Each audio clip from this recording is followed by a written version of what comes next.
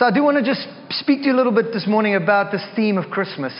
There's lots of beautiful things happening, but Kath basically just preceded it perfectly. Emmanuel. Say Emmanuel, please. Emmanuel, God with us. And the word Emmanuel does not just mean God with us, it means God for us as well. And so in everything you find yourself in, every stage of life, every situation or circumstance you might find yourself in, Jesus is there with you. And I love how, I think it was Spurgeon who says that Christ sees through your eyes.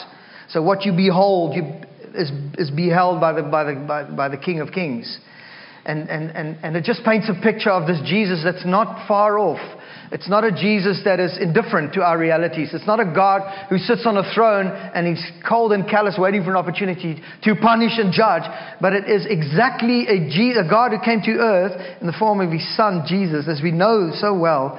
And I really pray that you would read these stories to your children. I mean, this is amazing. And the way that we find connection in life and in every situation really is through a story. True? Through a story. It would be so cool if we could hear people's stories just in our community. Like if you just come and sit up here and tell us your story, it would be riveting. It would be mind-blowing. And we find connection and community and real relationships through our stories. And God invites us into a massive story. Not at a distance, but I don't know if you've ever watched a movie or you've read a book that you lose yourself in the book, and then you like snap out of it and you're like, wow. Frank is totally an addict of that. He gets so into the movie and stuff like that. So it's an amazing thing. And God invites us into this movie, not movie, story, story where Jesus is really our friend. Our Savior, our burden bearer. He's the one that walks with us, that never leaves us. And like Kath says, He is Emmanuel. And I do want to speak a little bit about that, because there are three things that I think that happens when we understand that what Emmanuel really is. So I'm going to read a scripture, but it's not at all the Christmas scripture. Okay, I trust that you will read the Christmas story. It's just an amazing story of how Christ came to earth. But I want to read today out of Romans chapter 8, from verse 31. And I want to try and very quickly, in 20 minutes or so, answer the question to what does it mean? What does it mean that God came to earth? And how can we know that He's with us? So what does it mean that God came to earth, and how can we know that He's with us? There are three things I want to talk about. Let's read Romans chapter 8, verse 31 to 39. I'm reading out of the TLT, one of those. So what do you think? With God on our side like this, how can we lose? If God didn't hesitate to put everything on the line for us, embracing our condition and exposing Himself to the worst by sending His own Son, is there anything else He wouldn't gladly and freely do for us? Now stop and think about that. He came into this space with us, fallen nature, fallen sin-filled world, became like us to identify with us. What else would He not do for us? What more can He actually still do for us? And who would dare tangle with God by messing with one of God's chosen? That's you. Who would dare even to point a finger? The one who died for us, who was raised to life for us, is in the presence of God at this very moment, standing up for us. Do you think anyone is going to be able to drive a wedge between us and Christ's love for us? There's no way. Not trouble, not hard times, not hatred, not hunger, not homelessness, not bullying threats, not backstabbing, not even the worst sins listed in Scripture can separate us. Woo! Just for those of you falling asleep. Jordan, wake up. They kill us in cold blood because they hate you. We're sitting ducks. They pick us off one by one. None of this phases us because Jesus loves us. I'm absolutely convinced that nothing living or dead, angelic or demonic, today or tomorrow, high or low, thinkable or even unthinkable. Absolutely nothing can get between us and God's love because of the way that Jesus has embraced us. Woo! I love it. It's unbelievable. This is Romans chapter 8.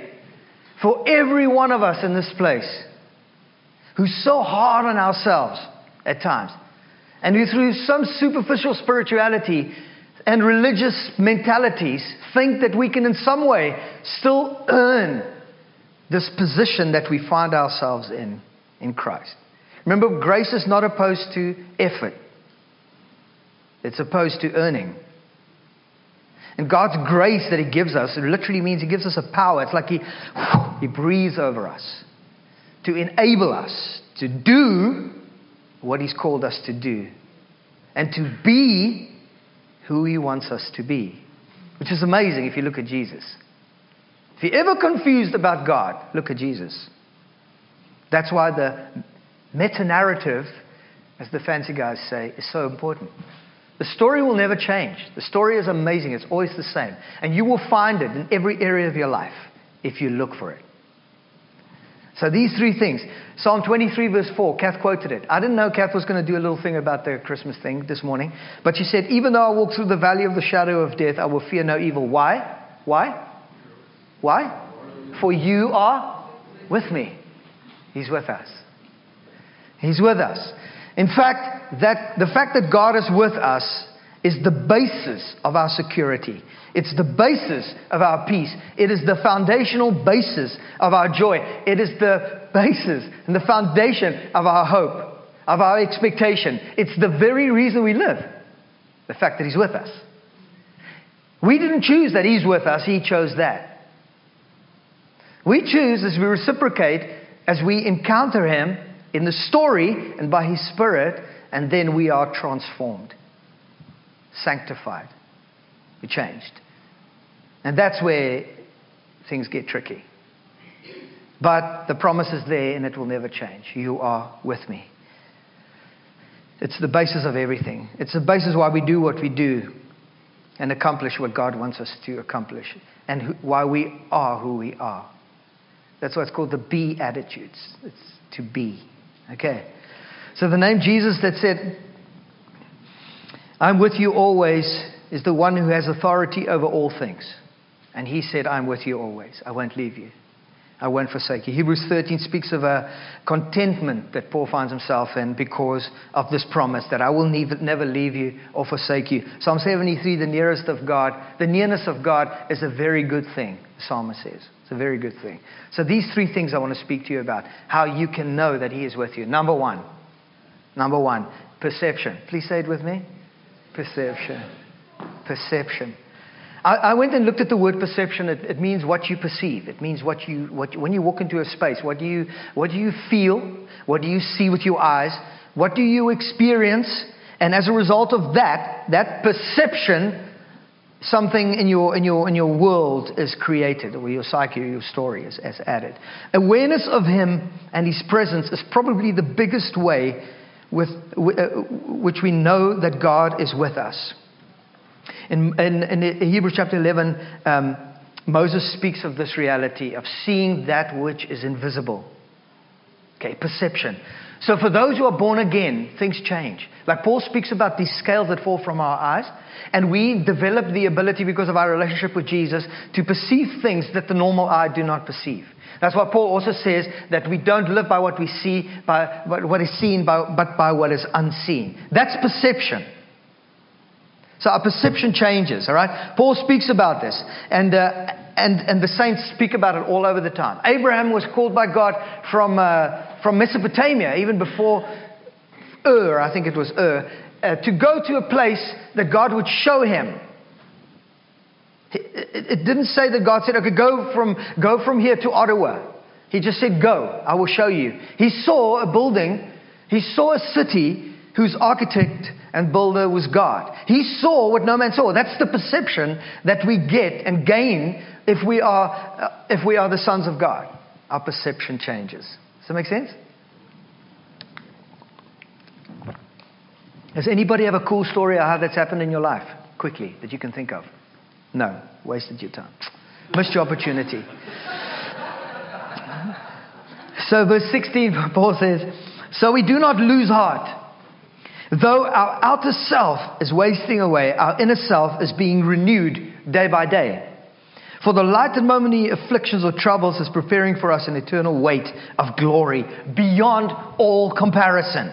So if you think you're having a tough right now in your life, or at any stage of your life, in any area of your life, relationally, financially, future-wise, children-wise, whatever you can think of, think about the scripture. This light and momentary trouble is forging for us a glory that far outweighs all of this. What is that but perception?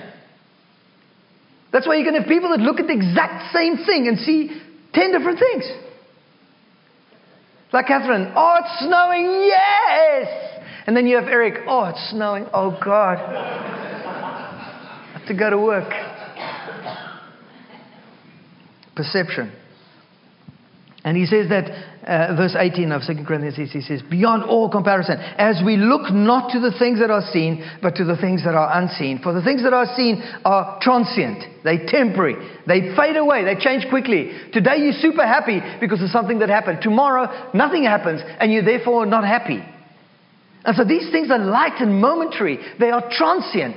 So Paul is calling us, Jesus is calling us. Jesus walked into Jerusalem just before his crucifixion, and most of the religious society never saw him.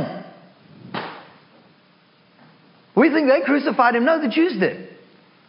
They were too busy with their religious activity. Their perception was on the things that were seen and here and right now in front of us. And for me, the greatest thing always in hard times is lift your eyes a little bit higher. And it's in those times that we need each other. Honestly, we need a friend that can say, look, dude, I know you become so preoccupied with what is right here in front of you. And we all have that in our human nature. But you need someone to say, lift your eyes just a little bit higher and try and see what you cannot see now. See the future. See the hope. See the glory that outweighs all of these temporal circumstances. So we look not at the things that are seen, but at the things that are unseen. For the things that are seen are transient, but the things that are unseen are eternal. Seeing the invisible through an awareness of the presence of Jesus in our lives now. Jeez, that's cool. I should totally tweet that. What do you say? Seeing the invisible through the awareness of the presence of Jesus in our lives right now. This doesn't mean that he makes light of our trials. He just says there's more. Look higher or go lower or whatever. Perceive. What are you seeing? When he spoke to one of the prophet guys and he says, what are you seeing? He said, I see a tree, an almond tree. He says, look again. What do you see? And the question for me, always in this Christmas season, friends, you know when Jesus said, seek first the kingdom and all these things will be added to you, you've got to seek it. You've got to look to see it. I'll tell you a quick story. When I was a kid, I played rugby, not soccer ever. And we had a soccer game one day, okay? I played rugby my entire life, never soccer.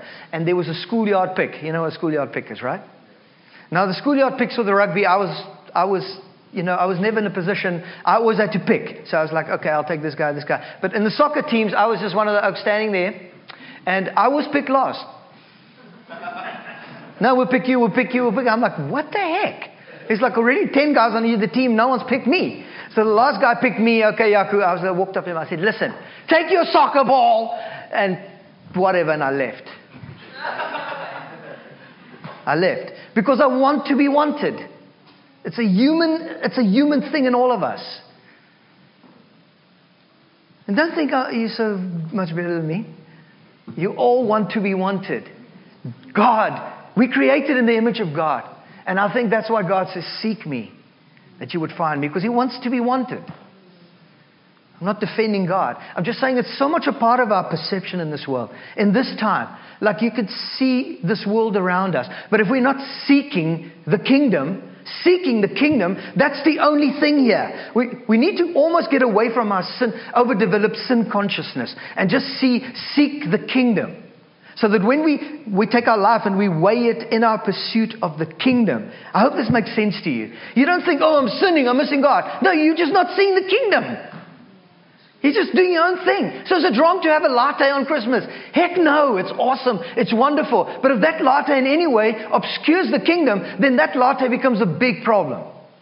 Or a Christmas tree. Jaco, do you know that's idolatry and paganism? I do. I studied that at Bible school. It's not obscuring the kingdom for me. I'm not pursuing a pagan god when I decorate my Christmas tree. I'm celebrating with my family in the space that God has created. And I want to say this to you. We become so hair-splitting, like dogmatic religious society. Not this church. This church is more on the other side. But too free. Come back this way.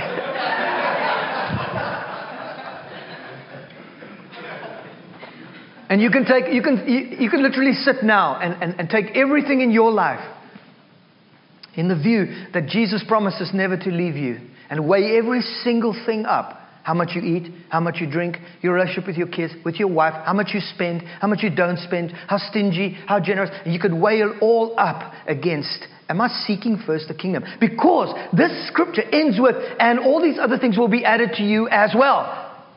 It doesn't say all these other things are evil, bad, and are luring you to hell. No, it says if we seek first the kingdom, seek it, we'll find it. And I'm telling you now, it's a matter of perception. What do you see? Christmas, this time is what do you see? Do you see that Jesus came for us to show us exactly what the Father's like? To bring us freedom and liberty. Have you ever read John chapter 3:17? For God did not come into this world. 16 says He loved us so much that everybody who calls on Him and believes in Him will be saved. Number 17 says, for He did not come into this world to condemn this world, but to save this world. What a wonderful Savior. I want to know Him. I truly want to know Him more and more, and I want Him to know me. Because it's definitely a two-way street. It's not just a one-way street. If it's a one-way street for you, you always feel like you have to stop the religion. Just know it's a two-way thing. Perception. Jeez, sorry guys. If you want to see God, you have to seek Him. And if you do, you will find Him, because the Bible promises that. And that's why we read the scripture. It's the only reason. To get the story, to get the picture, to seek, to become aware. Perception. Perception is a big deal. And if you want to see it. So seek first the kingdom. It's not a passive thing. And it doesn't just happen. You must want it. You must want it. God wants us to want Him. So put your mind on Him and keep it there. And for me, perception is developed with this. If you want to know how on earth do you become perceptive like that, you stop. So simple. You stop and you train yourself.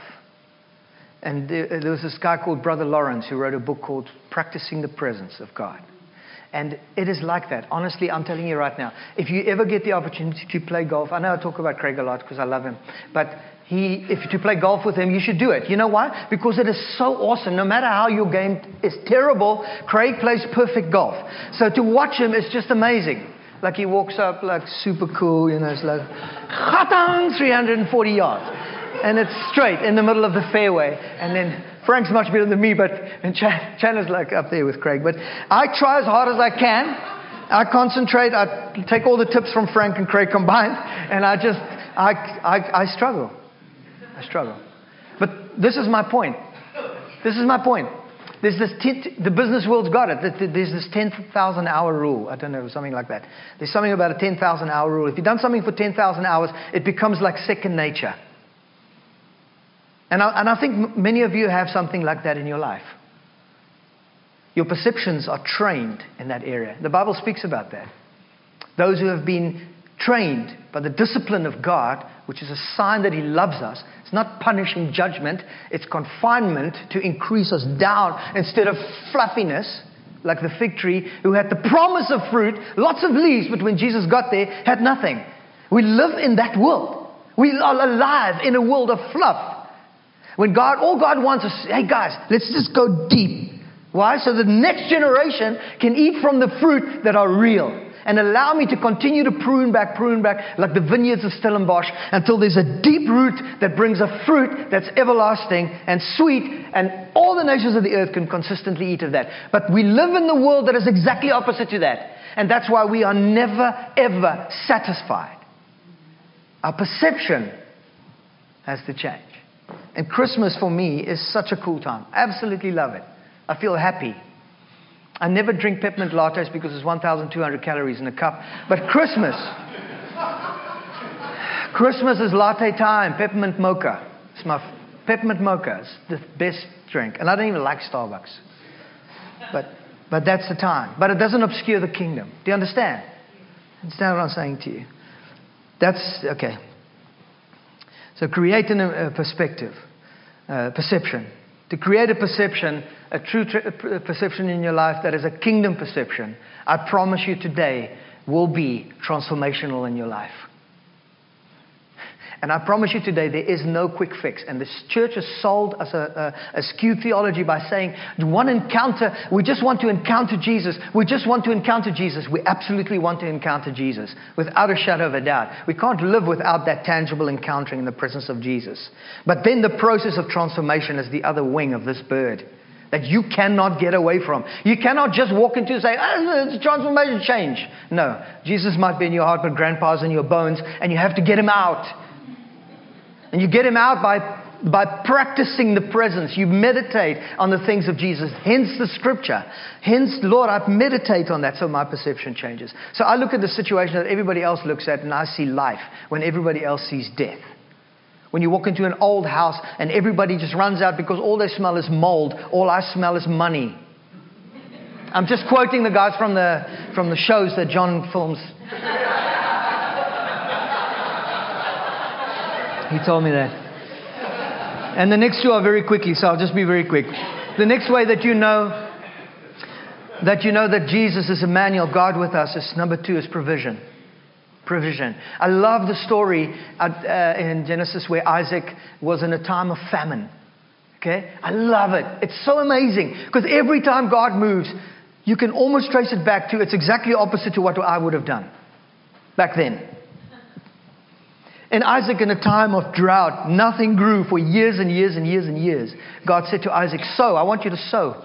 Sow a harvest. And he reaped 100-fold. So much so that all his enemies around him went, whoa, this is not him, this is God. Elimelech, I think it was, said to him, Isaac, we want to partner with you. Why? Because Emmanuel, God is with you. How do we know that? Because in drought, you are reaping 100-fold. Friends, that is the metaphor of our lives in a New Testament reality. They all looked at the lack, and Isaac saw the promises of God. With Abraham, they all looked at what was impossible, and God and Abraham saw the possible. Now think of that. Break it down into your life. It's the way that we can live all the time. In the time of absolute lack, God, He is the one that makes the rivers flow in the desert. The springs come up from dry ground. The water gush from the rock.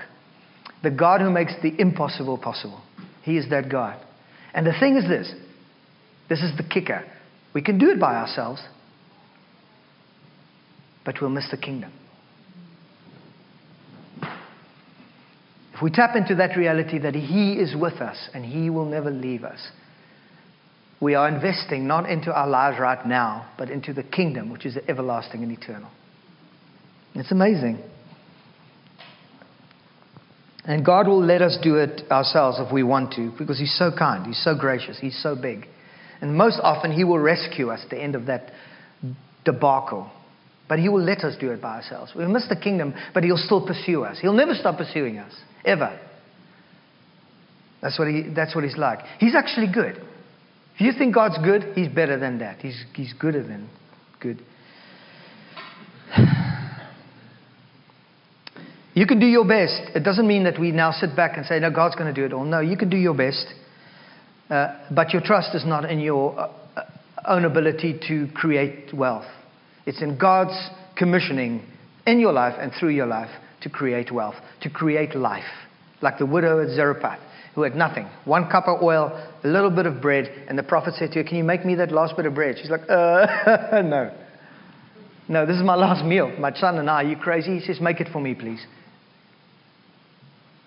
And we know what happened. The oil never ran out. The flour never ran out. Why do we just leave it there in the old? How's that not for us? It is for us. That's how we know Emmanuel, God with us. supernatural provision. This is not the prosperity gospel, guys. This is the reality of the gospel. It's wonderful. So remember the difference between wants and needs. Seeking first the kingdom, all these things will be added to you. Therefore, we can have everything we want and still miss the kingdom. Because there's a difference between wants and needs. And the wants easily obscure the kingdom. The needs are there in acknowledgement that God provided for us. We live in that world, be careful. We live in the fluffy fig tree world. Geez, there's another tweet. And lastly, power. The last way not the last, I'm sure there's millions of ways, but my third point is power. God with us is obvious when we have power with us. Genesis 26, during the famine. I said this about Isaac already. When the outcome of your life supersedes your ability, it's a mark that the presence of God is with you. And I want to confess to you, I definitely married up. I know that very well. I came from a very, very conservative, kind of depraved Afrikaans thing. And you guys all know all the stories of that, you know. And I grew up in a kind of a middle-class home on a farm for the first while of my life. And then at the age of like 15, 16, moved to the city to learn to speak English. And there's honestly nothing romantic in what I'm trying to tell you right now. My life wasn't amazing. I was just nothing. And the fact that God could take someone like me, bless me with a wife like I've been blessed with, allow me to experience the nations of the world, to live in community and relationship with friends that I honestly at times I think, God, how do I deserve friends like this? To have like a John Queen and play the guitar faithfully next to me, and I watch him do those chords, and just all the things that I look at sometimes. The fact that God is because of one thing, Emmanuel. When God can take the little of our lives and make it bigger. I'm not saying I'm Billy Graham. I don't want to be Billy Graham. But I want to say that a sign that God is with us is the power that you know when you look back, geez, this is not in my ability. And simultaneously, I want to charge you and say to you that I believe that God wants you to lift your eyes to that which seems impossible for every one of your lives. Some of you have accomplished amazing things in your own ability. Be careful you don't miss the kingdom, because it has to be transferred to the next generation. Perception. How do you see what you see and where you are right now? Provision. That which is supernatural, where God makes the impossible possible. And power. That God would take you and I to go and to live this glorious gospel in the nations of the world.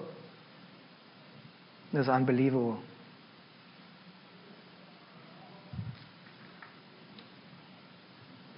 Second Corinthians 10.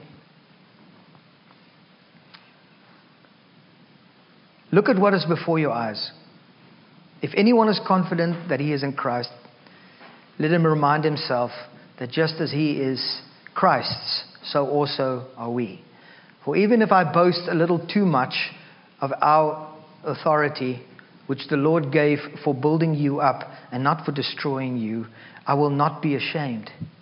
I do not want to appear to be frightening in my letters, for they say his letters are weighty and strong, but when he's here with us, his bodily presence is weak. Are you guys listening to this? This is Paul. It's like, wow, your letters are so mean. We thought you're this mean guy, and then you arrive and you're 5'1", and you're pathetic at speaking.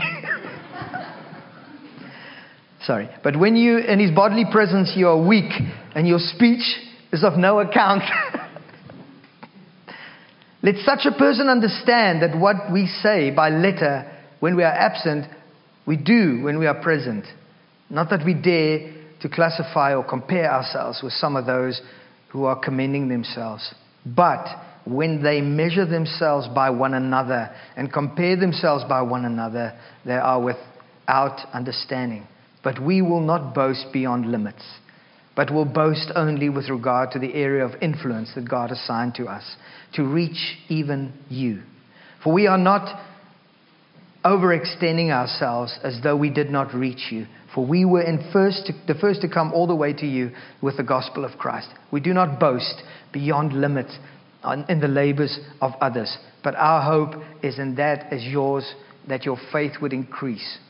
Our area of influence among you may be greatly enlarged, so that we may preach the gospel in the lands beyond us, without boasting of work already done in another area of influence. Let the one who boasts, boast in the Lord, for it is not the one who commends himself who is approved, but the one who the Lord commends. We have this treasure in jars of clay.